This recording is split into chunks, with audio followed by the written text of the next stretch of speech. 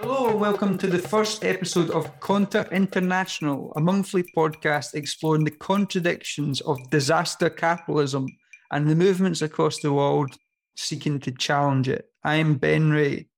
And I'm Alice Kinghorn-Gray. In Conter International, we're going to speak to people who can give us real insight and understanding into how global capitalism is changing and the movements which are fighting to transform the system. We start off our world tour in Latin America, a continent where leftists across the world have invested a lot of their hope in an anti-capitalist transformation. Alice, you even went to live there for a while, didn't you? You were doing a little bit of the old revolutionary tourism, I think, no? Yep, very cliche as it is, but I did a stint at Havana University, which I do have to shout out to Dr. Par Kumaraswamy, who got me a placement there. That was very good of her. But yes, very predictable. I was 18 years old though, so. And what did you learn about revolutionary Latin America? Well, I probably learnt more about how to drink straight rum, to be honest. Okay. Well, we're gonna learn a bit more today, at least. We will. That's not the topic. That's why I'm just asking questions, not answering them. Okay. Well, I remember when you and I first started talking about politics together. It was around the time of Fidel Castro's death, and we were debating in what direction Latin American politics was going, because the left-wing so-called pink tide governments all seem to be in retreat. Yeah, so Fidel's death was in 2016. Hugo Chavez had died a few years before.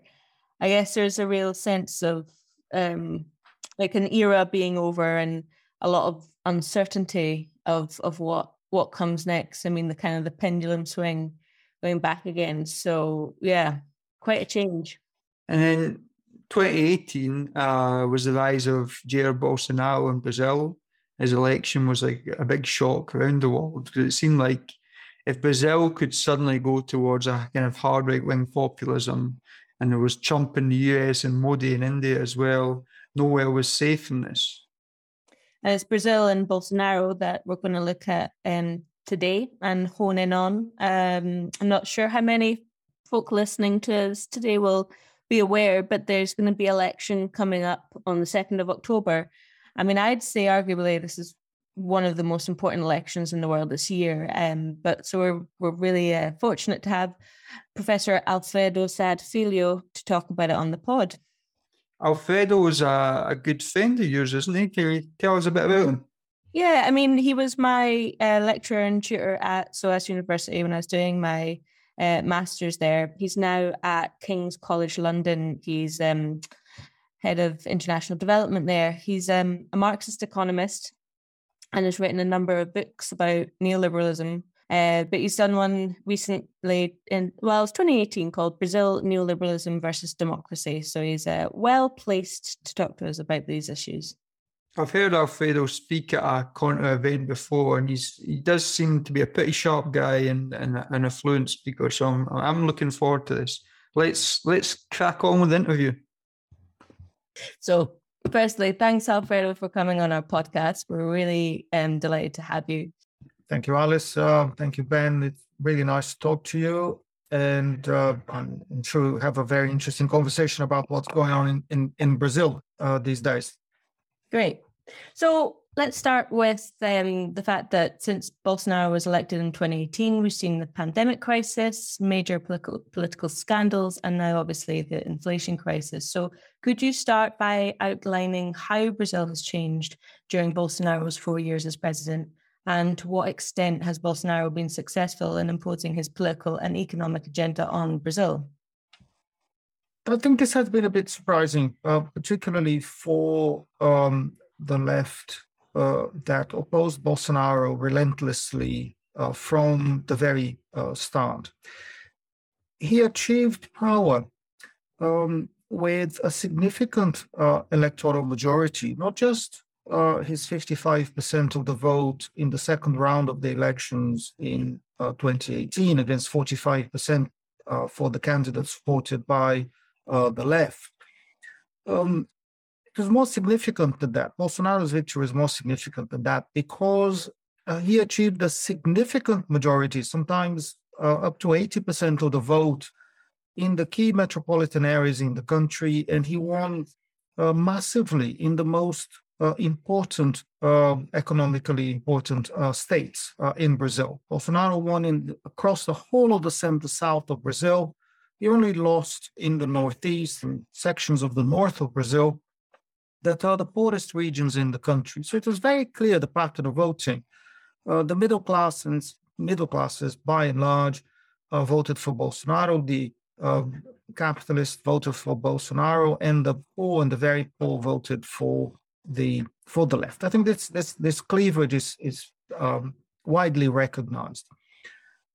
So even if by any chance the left had been able to win that election by a small majority of some sort, they would still have lost the most significant economic areas in the country. It would have been extremely difficult for them to govern. So Bolsonaro comes to power at the beginning of 2019 with a huge, let's say, political capital and capacity to impose the agenda in the country. He does not do that. He fails miserably and completely to do that because, as had been pointed by a number of commentators from the beginning, Bolsonaro is not someone who is naturally a political leader. He does not build alliances. He does not know how to bring people together. He does not know how to run a political movement. He did not have a political party to support himself. And this was very different between Brazil and other countries going through these experiences of authoritarianism under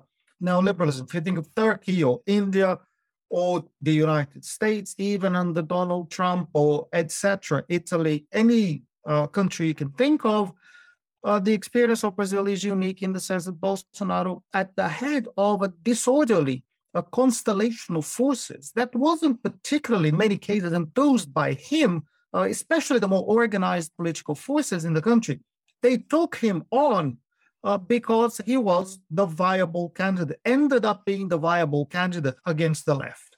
So it was an anti-left vote, just as it was a reactionary right-wing vote for the program that Bolsonaro represented. He also brought together a number of promises, ideas, and forces that in time proved to be very, very different. One was the agenda of neoliberalism, a radicalized neoliberalism that was symbolized by his Minister of Finance, Paulo Guedes, who was a minor Chicago boy back in the days of General Pinochet in Chile.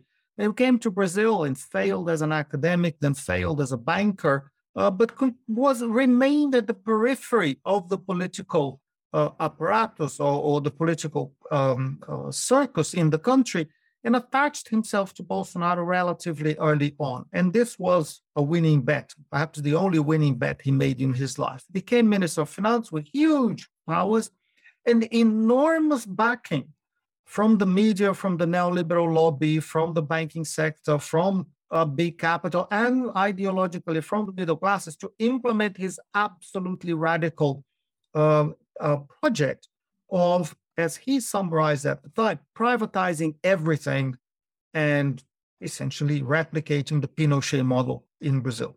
He couldn't do it. He just couldn't do it for a wide variety of reasons, because the machinery of the state is very difficult to move, because Congress is relatively powerful, because regional interests block radical attempts at economic reorganization, because it was very difficult to bring together the economic forces that would have to support this kind of radical program. They did manage to make incremental reforms, reform of Social Security, a reform of labor law, some advances along the road of privatization, but much less than the left feared, much less than the radical right aimed for at the beginning. Another very important strand of support for Bolsonaro is the security lobby. That is the police, that's the army, but also the gun lobby. The gun lobby is very powerful in Brazil. It's one of the big lobbies in Congress, and this is something that Bolsonaro has managed to achieve: the liberalization of gun laws in Brazil. Now, this is very closely connected to the gangster base of the Bolsonaro family and the Bolsonaro administration. That is partly an attempt to get favor with the particular industry and the weapons, guns industries across the chain down to retail traders has profited enormously from this. But the Bolsonaro family has been alleged, is very heavily involved in a full range of criminal activities, especially in Rio de Janeiro. So that focus on guns serves to boost not only Bolsonaro's macho image and his incredibly, unbelievably coarse on that area, but also serves specific economic interests of Bolsonaro himself and his close family, especially his three sons, all three of whom are politicians of some prominence in his administration. So Bolsonaro also had the support of evangelical churches. He managed to bring that group together in exchange for economic favors. Some of those evangelical churches that have become very popular in Brazil are machines to make money.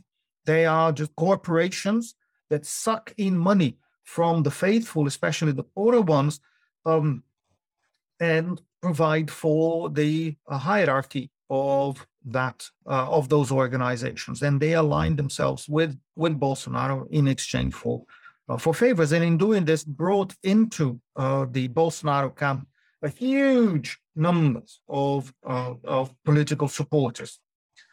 Bolsonaro then brings in those disparate groups, and then there's the ideologically middle classes, neoliberals, good chunk of Congress, and the Congress that was elected together with Bolsonaro was the most right-wing Congress in recent Brazilian history. So Bolsonaro brings all these people together, but he cannot keep them together. Very rapidly, he leaves his own political party. It was a small political party that he joined for convenient electoral reasons. He couldn't get an understanding with them, so he left. He was unable to set up his own political party. There is a threshold of signatures that has to be achieved. Bolsonaro could not reach that threshold, so he remained a president without a political party, and then lost the capacity to bring together parliament to vote for his reforms. Every significant reform he had to he proposed, he had to fight for. Now, the legislation that went through Congress is very clear. The legislation that went through Congress under Bolsonaro was essentially neoliberal legislation. For the reform of Social Security, the reform of labor law, that sort of thing, privatization, it was perfectly possible for the right to build a coalition and just absolutely overwhelm the left. But these were not solid coalitions. And one of the most significant defeats of the Bolsonaro administration was at the beginning of the pandemic. We should come back to the pandemic later on. But there's a point that at the beginning of the pandemic, the Bolsonaro administration, led by Bolsonaro himself, absolutely denied the severity of the pandemic, the economic implications, the health implications, and the costs that will be attached to them, and rejected a proposal for a package of support for the poor in Brazil.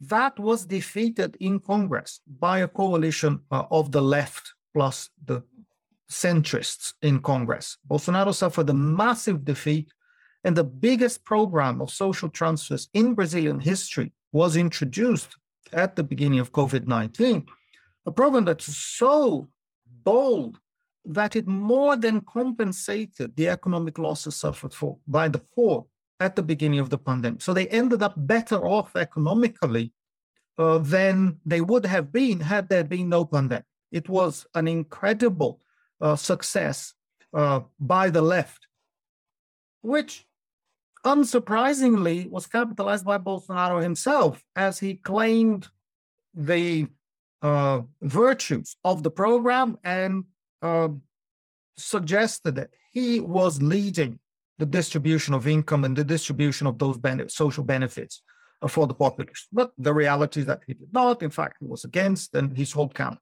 was against that. So Bolsonaro then had this political inability to capitalize and to lead, and this was the most significant difficulty, I think, that his administration has faced. On top of this, as you mentioned, there have been a succession of scandals of increasing severity in Bolsonaro's administration. As he loses goodwill and as the administration loses popularity, and their failed pandemic response had a lot to do with this loss of popularity, and the perception of Bolsonaro, after all, is not efficient even as a neoliberal leader. The tolerance with the mismanagement, the corruption, the brutality of his administration, that tolerance has declined, and the media has increasingly started to cover that sort of material. And this has spiraled into heavier and heavier criticisms of Bolsonaro and his administration, and some loss of support.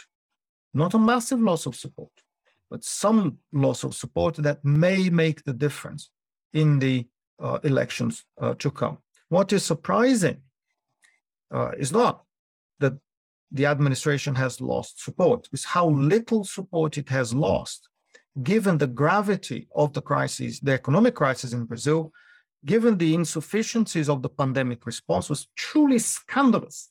No country in the world had a worse pandemic response, because only in Brazil was the government actively against any form of health policy, any form of economic policy to compensate the population. Government actually pushed as far as it could against any form of protection for the population. So given the scandalous nature of what they did, what is surprising is how little support Bolsonaro has lost, and the fact that he is still a very competitive candidate for the coming presidential election. So it's an administration of failure, an administration that has not been able to reverse economic stagnation in Brazil. It's a country adrift. It's a country where, if you've been to Brazil a few years ago and returned to Brazil now, you'll be absolutely shocked by the extent of absolute poverty that you will see everywhere. It is evident and scandalous that the number of poor people, destitute people, homeless people has increased so much across Brazil, that the level of violence has increased so much. So it is an escalation of brutality that is very typical of this administration. There's a political commitment of this administration, and that has contributed at the margin to a loss of support, but not as much as we would hope and expect and wish to see. So given what you've said about the difficulties Bolsonaro has experienced in office and the sort of social base he's tried to develop, how would you define Bolsonaroism now? And can Bolsonaroism survive a defeat for Bolsonaro at this presidential election? Bolsonaro himself is a fascist. There's no doubt about that. Depending on how you classify, he might be classified as a Nazi as well, because there's this very strong element of discrimination on the basis of race, on the basis of gender, in his ideology. What limits him is his political inability to implement his own agenda. So there's a mismatch between his extremely radical, vitriolic discourse and the measures that he has been able to implement. He has attempted to articulate coups supported by the military or supported by the police a number of times. He has failed to do that. There is one final hope for him, which is to articulate a coup connected to the presidential elections. Bolsonaro, exactly like Donald Trump. Bolsonaro is very similar to Donald Trump. He's just less intelligent and less polite than Trump is. But very similar to Donald Trump, Bolsonaro has criticized the electoral system in Brazil. The elections in Brazil for the past 20 plus years have been only through electronic voting. You vote on a machine, you vote on the number of the candidate, and there has never been any significant problem with this voting system. There was a lot of suspicion that the voting system could be tampered with. There is no physical verification of the vote. There's no printout of your vote that could be tallied independently of the totals given by the machines. But so far, there's been no evidence, absolutely no evidence, that the system is flawed or that it has been used in fraudulent ways. Bolsonaro has latched onto this issue to claim that the elections are vulnerable to fraud and they cannot proceed like this. He tried to change the law to return to paper ballots, which were absolutely vulnerable to fraud in Brazil, but he failed to do that.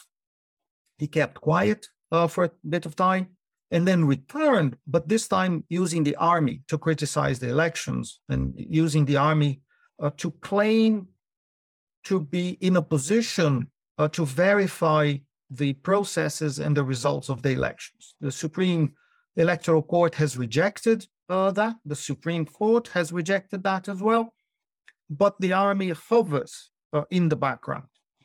So there is an implicit threat of a coup, which reinforces the point of the left that it is important. The electoral system in Brazil for the voting for president is similar to the French system. Anybody can be a candidate in the first round, and then the two most highly voted candidates compete in the second round, unless the candidate with the most votes has got more votes than all the other candidates put together. Then that person would be elected in the first round.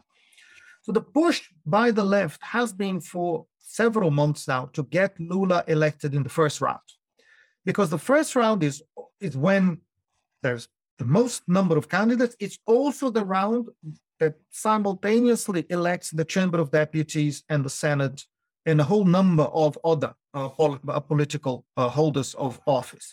The second round is basically just the presidential candidates. So the second round is much more vulnerable to a coup by Bolsonaro, to be much more polarized, much more fractious, and much more vulnerable.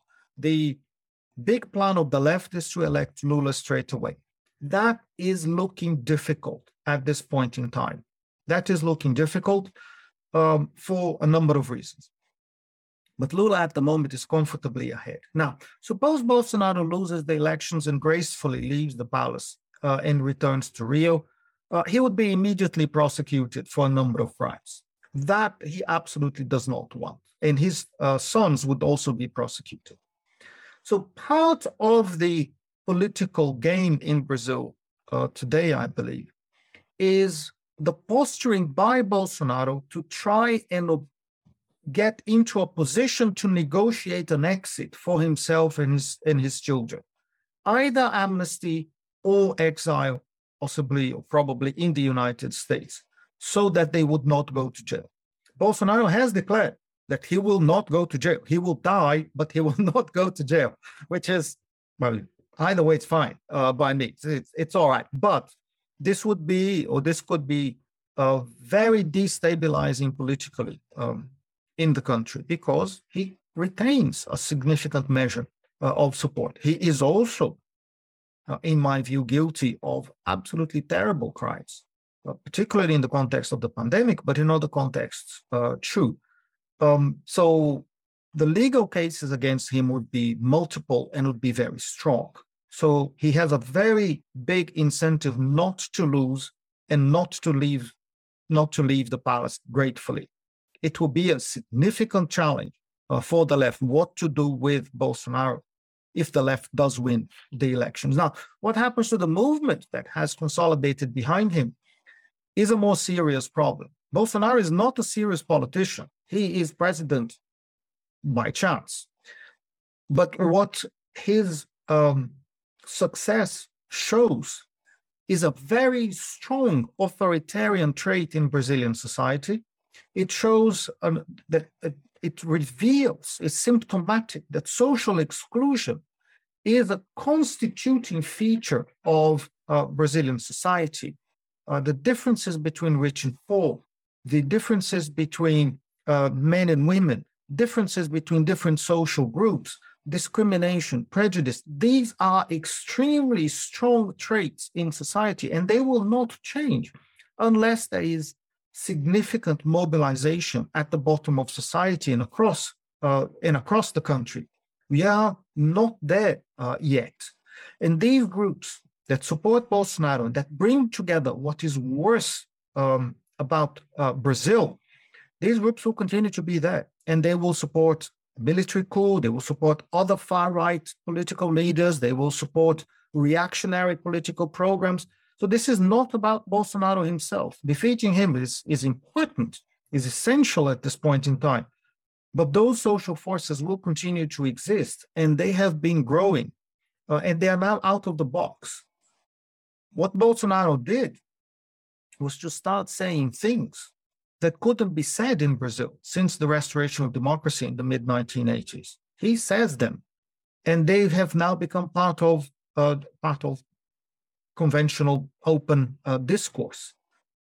It shouldn't be like this, but this is the situation the country is in right now, and this reduces the degrees of freedom, again, for the next administration, very significantly, because it has to deal with this hardened minority, but a big minority on the far right of the political spectrum. Yeah, and I think we should discuss what's likely to be the next administration, which is it does seem that Lula is most likely to become president, with all the kind of caveats that you've outlined. Thinking as much as, could you talk a bit more about what Lula has to contend with, how that administration might face it, but also what's been going on in terms of this potentially new Lula, the sort of political coalition that he has formed, building a kind of popular front with sections of the centre-right. Do you think this implies like there's going to be quite a different Lula to the 2003, 2010 Lula that we witnessed, or how do you see that kind of playing out given the different contexts in building a coalition against Bolsonaro? Lula, in my view, is the most successful and the most remarkable political leader of our generation. He is an absolutely extraordinary personality. Now, subject to all sorts of criticisms, and I've criticized his policies a number of times in the past, but you have to recognize his virtues on a par with Nelson Mandela's, and possibly even more remarkable than Mandela in significant ways. He was the most popular president in Brazilian history. When he left government in 2010, his approval ratings were between 80 and 90%. It's absolutely remarkable. And he went to the bottom. He's been persecuted viciously by right-wing forces. He ended up in jail for 580 days for a series of alleged crimes that he did not commit. And one by one, all those allegations against him were defeated in court. So he has been cleared of every suggestion of corruption or anything else, and came back through the political fray with enormous energy, despite his already advanced age, enormous energy. And he instantaneously destabilized, as he left prison, he instantly destabilized the scene in Brazil and started building a coalition around himself in order to win the elections. Now, this is very much the Lula of the beginning of his first administration. Lula that extends himself out to different social groups to try and build coalitions and then be able to govern. Lula is a social democrat. Lula is a trade unionist. He's a negotiator by nature. He is someone who can bring people together. He's got this talent of bringing people together.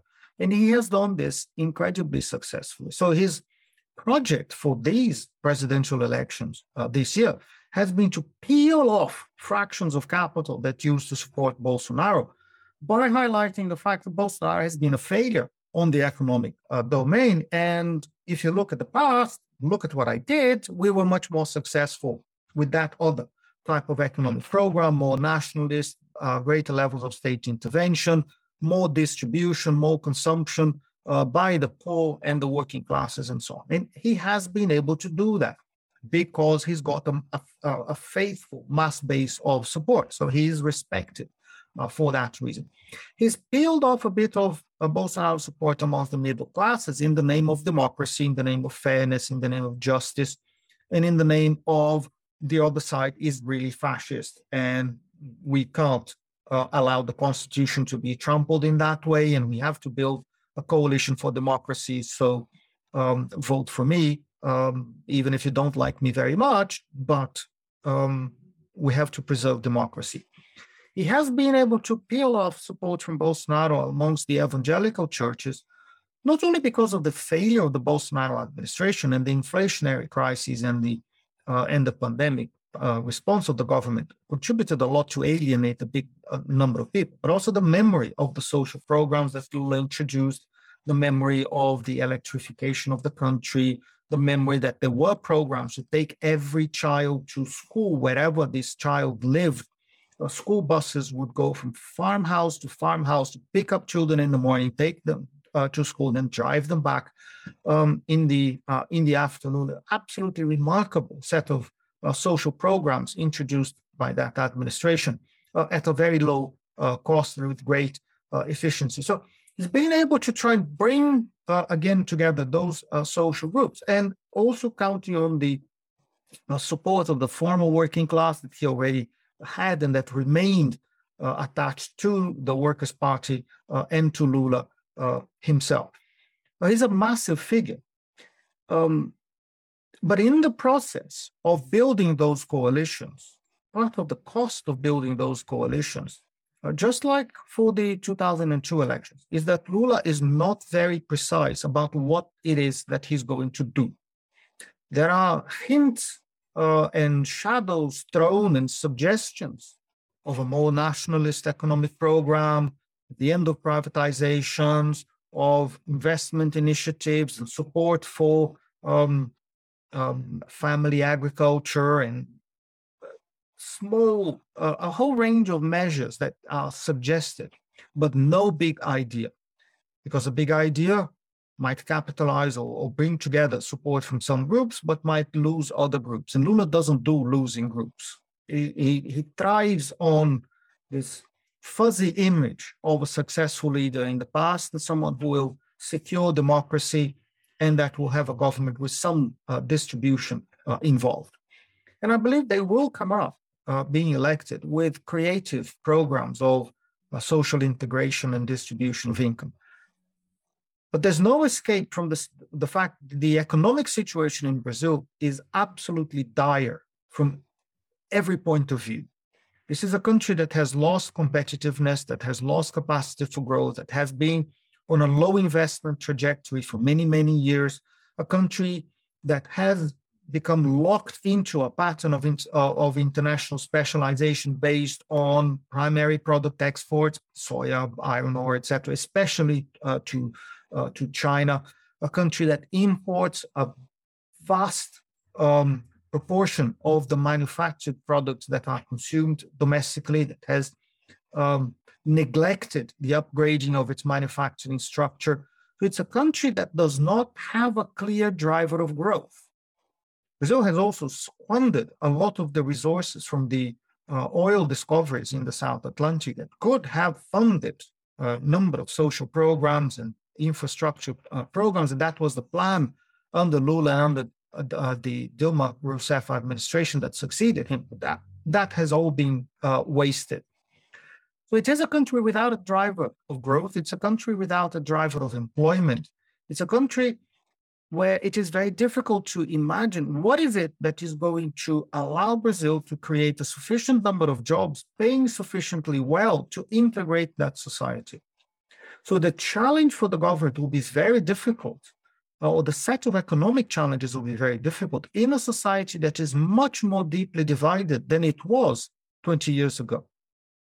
So how Lula is going to bring the country together at the same time as develop a viable economic program for Brazil to grow and to create jobs, while part of the question of the environmental crisis and all the limitations that should impose to any model of growth, even if you park that, it is difficult to see where the resources are going to come from, where the inspiration is going to come from, and the space.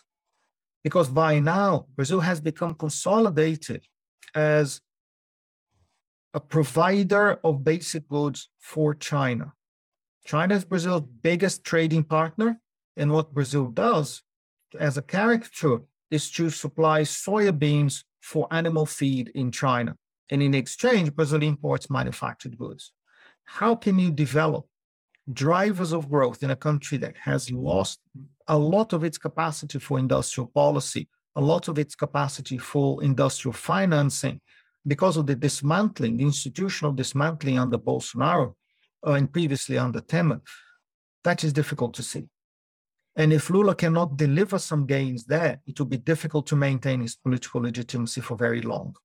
I mean, just a very quick kind of comment. It sounds a lot like the critique that you and others were making of Lula when he was last in power, of like a lot of pro-poor policies and not much structural reform. So actually are we seeing but harsher conditions this time around? So is that a fair assessment? I think it is a fair assessment in the sense that Brazil has not changed very much. Lula was successful in his two administrations, and Dilma Rousseff in the beginning of her first administration, partly because of their own policies, but largely because of the global commodity boom. The global commodity boom was incredibly favorable to countries like Brazil, then across Latin America, supported the success of the pink-tide administrations. Now, in the case of Brazil, but also in other cases too, the global commodity boom offered the possibility of distribution without losers. So you had resources to give to the poor, but you did not have to take very clearly from the rich and from the privileged. Once the global commodity boom evaporated around 2011, 2012, that possibility vanished. And then if you wanted to proceed with redistribution, you would have to find those resources domestically, and that proved to be impossible. Now, we are not in a favorable situation, evidently, in terms of the global economy. So Lula comes to power, those limitations will bite. And I think the criticism will bite as well. Without structural economic reform and without a clear plan that will bring out the capacities of Brazilian manufacturing industry to create a dynamic core for the economy of the country, without the capacity to invest in urban infrastructure, which is exactly the same problems as 20 years ago, the country will not be able to thrive. I cannot see sources of demand, and I cannot see a platform for growth without those basic investments in infrastructure and in distribution. And then in a society that is even more divided than before, with the possibility that Congress will still be dominated by the right, it will be difficult for Lula to run a viable government. Very similar, unfortunately, to the constraints he had back in 2003, minus the global commodity boom that is not and will not be present this time around. Just to broaden the discussion out slightly, we've seen new progressive governments in Latin America, in Chile, Colombia. Presumably in those countries, those governments face the same challenges or similar challenges. And what do you think is, where do you see the kind of momentum in Latin American politics? Because it did seem a while ago, maybe around the time of Bolsonaro's election, that there was a surge towards the right. That seems to have ended now. So where's the momentum going in Latin American politics? I think at the moment, the initiative is with the left, and particularly if Lula wins the elections in Brazil, that will give a massive boost, given Brazil's size and role in the region, massive boost for forces of the left. It is interesting that the two examples you mentioned, Chile and Colombia, countries that have been dominated by the political right for a long time. Chile, in terms, tied down by its constitution, even with nominally center-left governments. And Colombia, traditionally, a country dominated by the political right. So this is fresh air.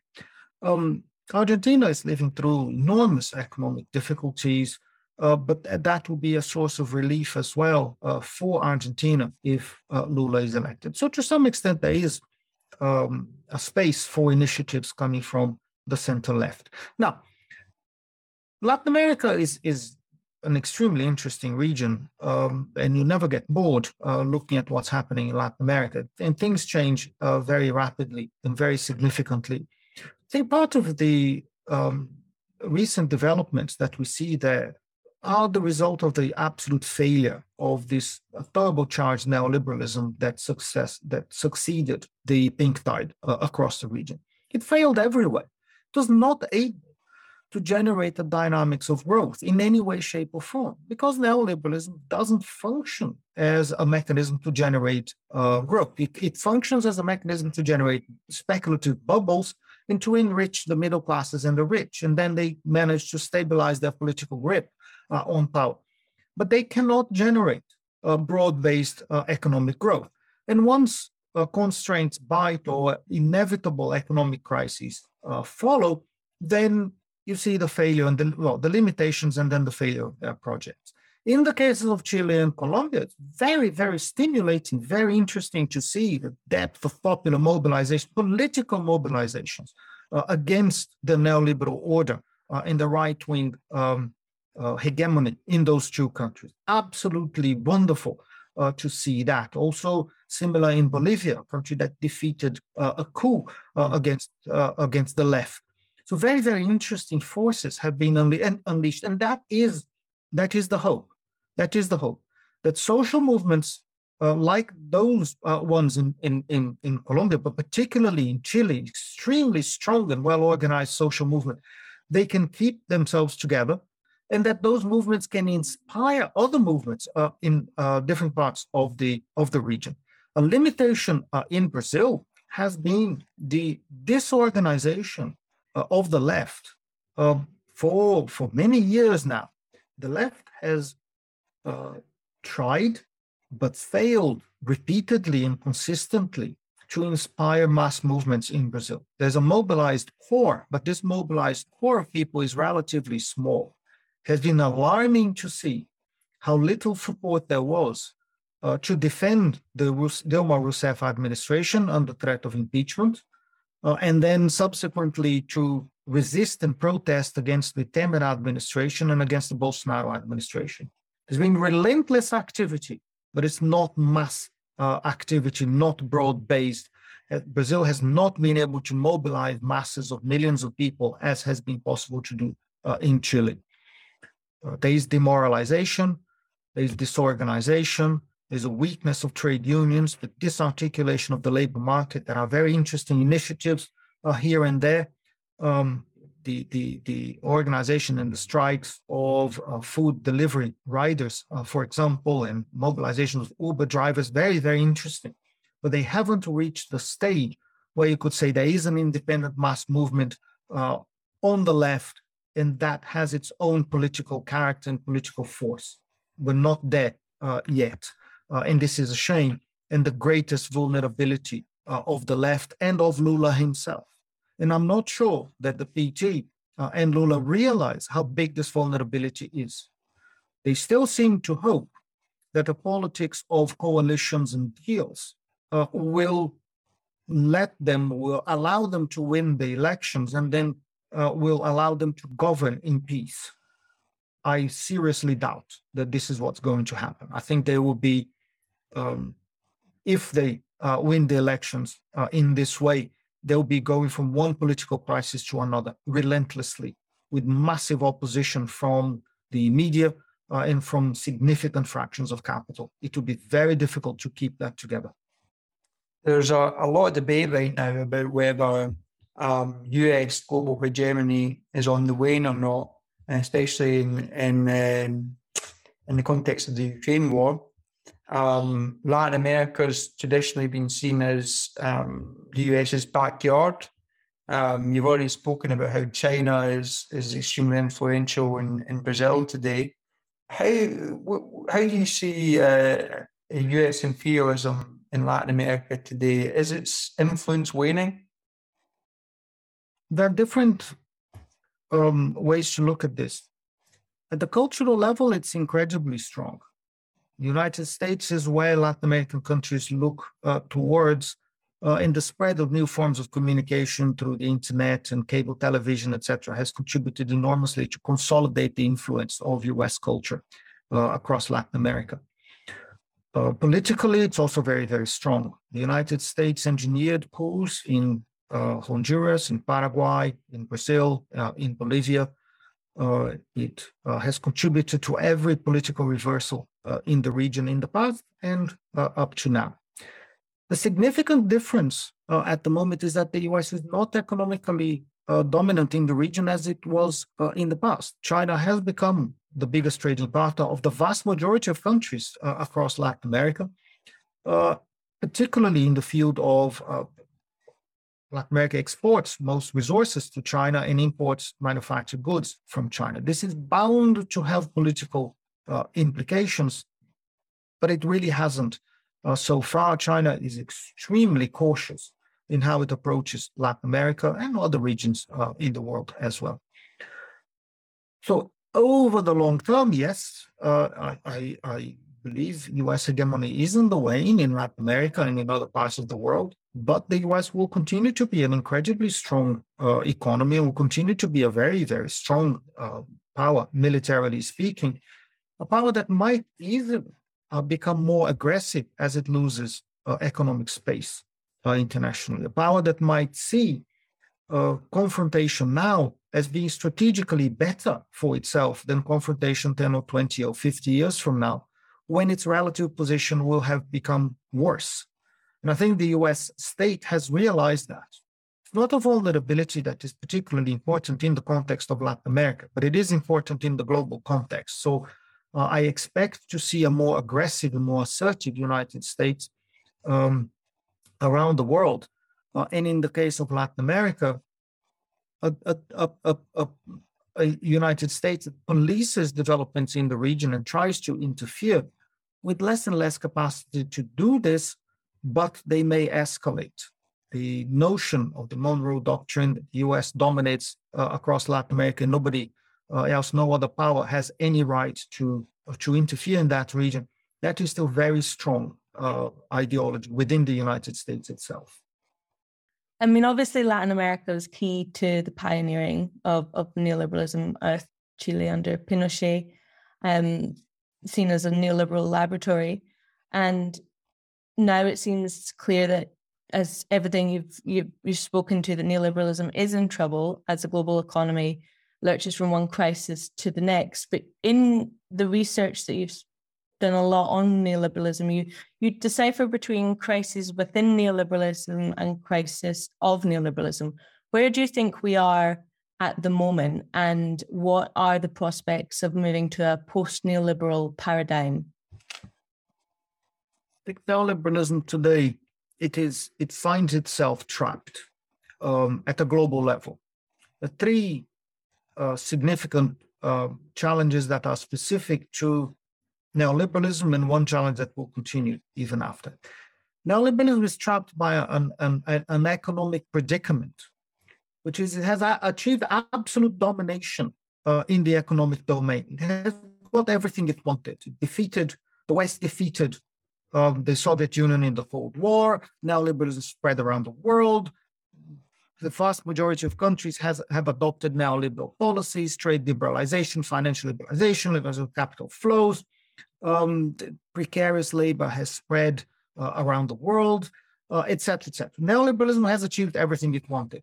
And the world has been gripped for decades now by a situation of growth slowdown and investment decline, particularly countries in the OECD, but more generally too.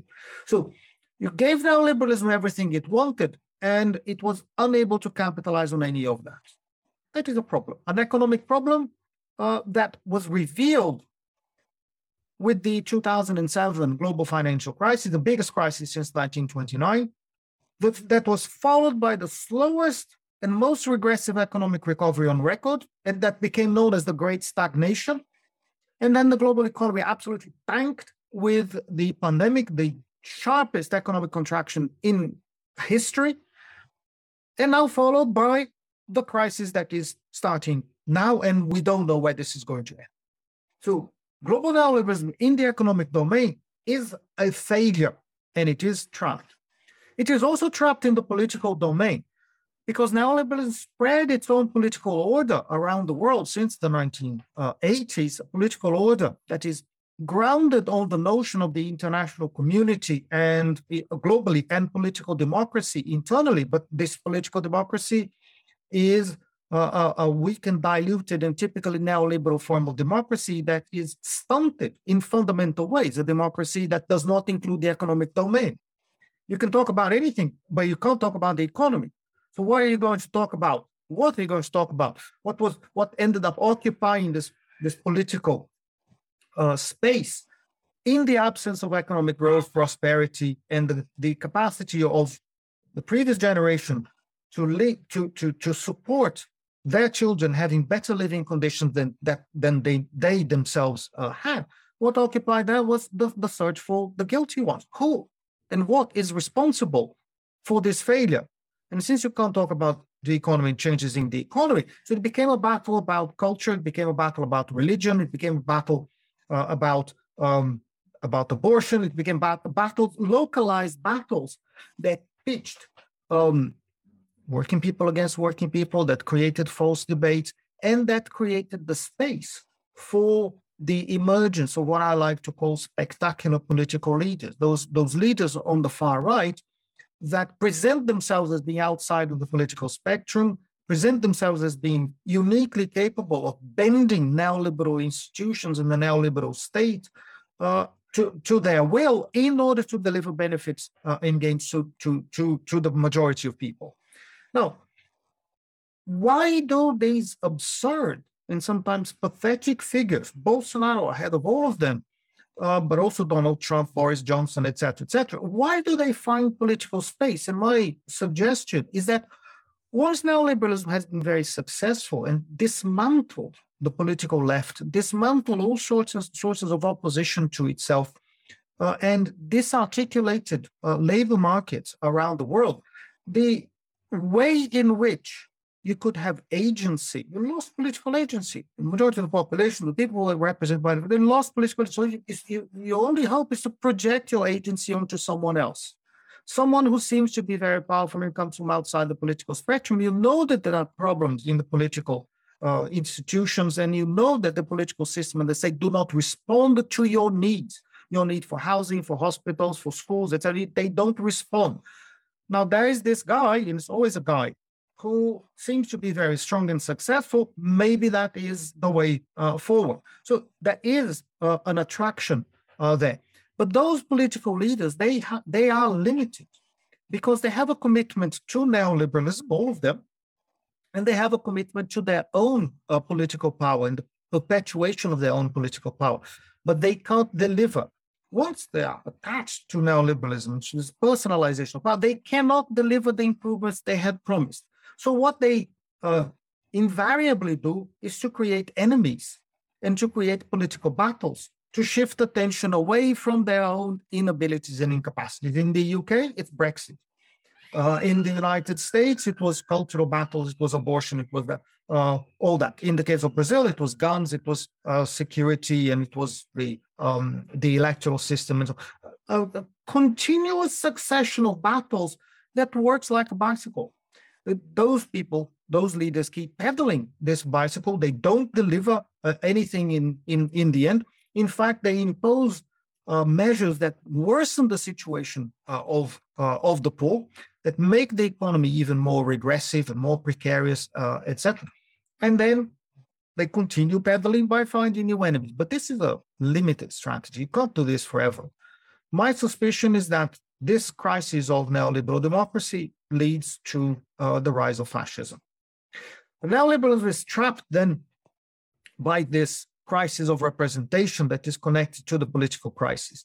And in the background of it all, there is the environmental crisis. It is an absolutely non-negotiable constraint on the neoliberal economy and on the global economy, whatever way it organizes itself. But the peculiarity of the neoliberal system is that it is absolutely incapable of addressing the climate crisis. It is structurally incapable because a financialized economy, as we have now, is by nature a short-termist economy. It's by nature an economy of easy profits. It's by nature an economy of making a killing right now, because if you don't, somebody else will, and that traps the economy into a pattern of investing in what it had already invested before, not investing in structural change, because structural change is costly, it's complicated, it's risky, and it will be disruptive, but investing in the same structures that it had. Now, this is incompatible with the absolutely massive structural changes that need to be made at a social level in order to address climate change. So neoliberalism is trapped by crises of its own making, and it is trapped by this environmental constraint that is absolutely binding and very, very urgent. All of those constraints have to be addressed politically. The political system is not able to respond. Instead, we find ourselves trapped more recently by this new unfolding economic crisis. Governments respond using the same tools as in the past, same absolutely neoliberal tools as in the past. So if there is inflation, you must raise interest rates. Regardless of the source of inflation, this has nothing to do with excess demand. Quite the contrary, it's to do with a number of other things. Disorganization in production chains, has to do with COVID, it has to do with energy, it has to do with a number of things that does not have to do with excess demand, but this is what they know what to do. These are the institutions that were built in the neoliberal period. And that will have implications, not only for the advanced economies that lead this process, but around the world. Every time you raise interest rates, you destabilize poor countries around the world. Every time the global capitalist economy finds itself enmeshed in some form of crisis, the most fragile links on the chain will suffer most. We see Sri Lanka as a clear example. Every time we have a deterioration of the environment, we see catastrophes starting with affecting with the poorest people in the poorest countries. We see what happened in Pakistan very recently. It's still happening there. So it's an absolute disaster that neoliberalism is unable to change course. It is unable to address the big questions of the day. It is a singularly paralyzed, fossilized economic system that has an iron grip over the global political economy. This will not change. And these crises in neoliberalism will not become a crisis of neoliberalism that could lead to a different form of organization of capitalism, even, hopefully something better, but capitalism even. That transition will not happen without mobilization.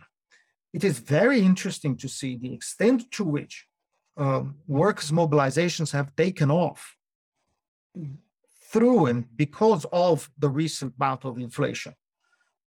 If they remain limited to that, they will be resolved with some form of negotiation, and this bubble of inflation will evaporate in the next year or 2 years. And so those struggles could all dissolve themselves.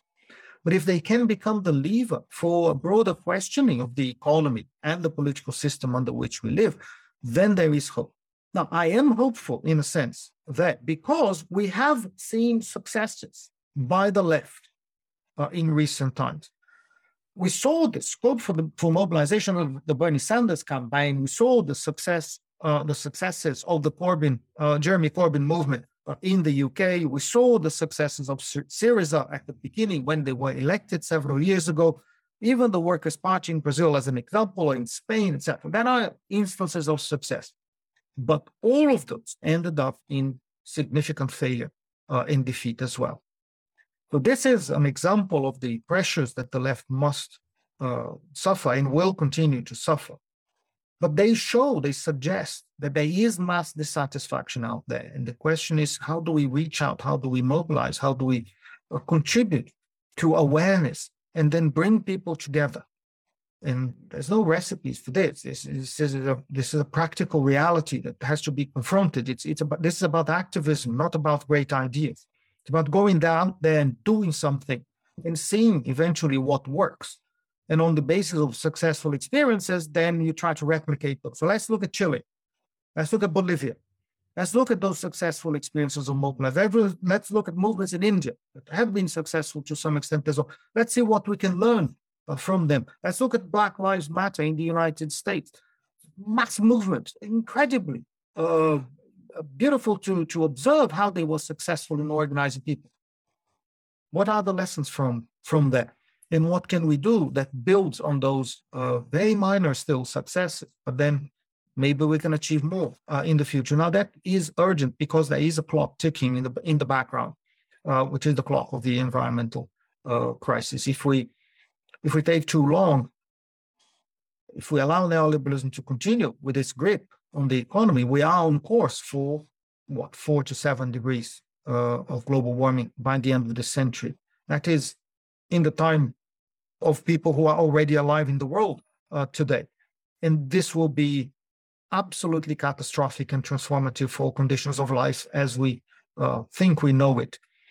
So these mobilizations are urgent and they have to be successful very quickly. I hope we can do that with the speed and radicalism that are necessary. If we don't, that will be a failure of our generation. Well, I think we should leave it there. I want to say thanks a lot to Alfredo for joining us on our first pod. That's been a tour de force. Covered a lot of ground. And how was it being on our first pod? It's a real privilege for me. Thank you so much, Alice and Ben. It's fantastic to contribute, and I hope this is a conversation that we can continue another time. Thank you so much.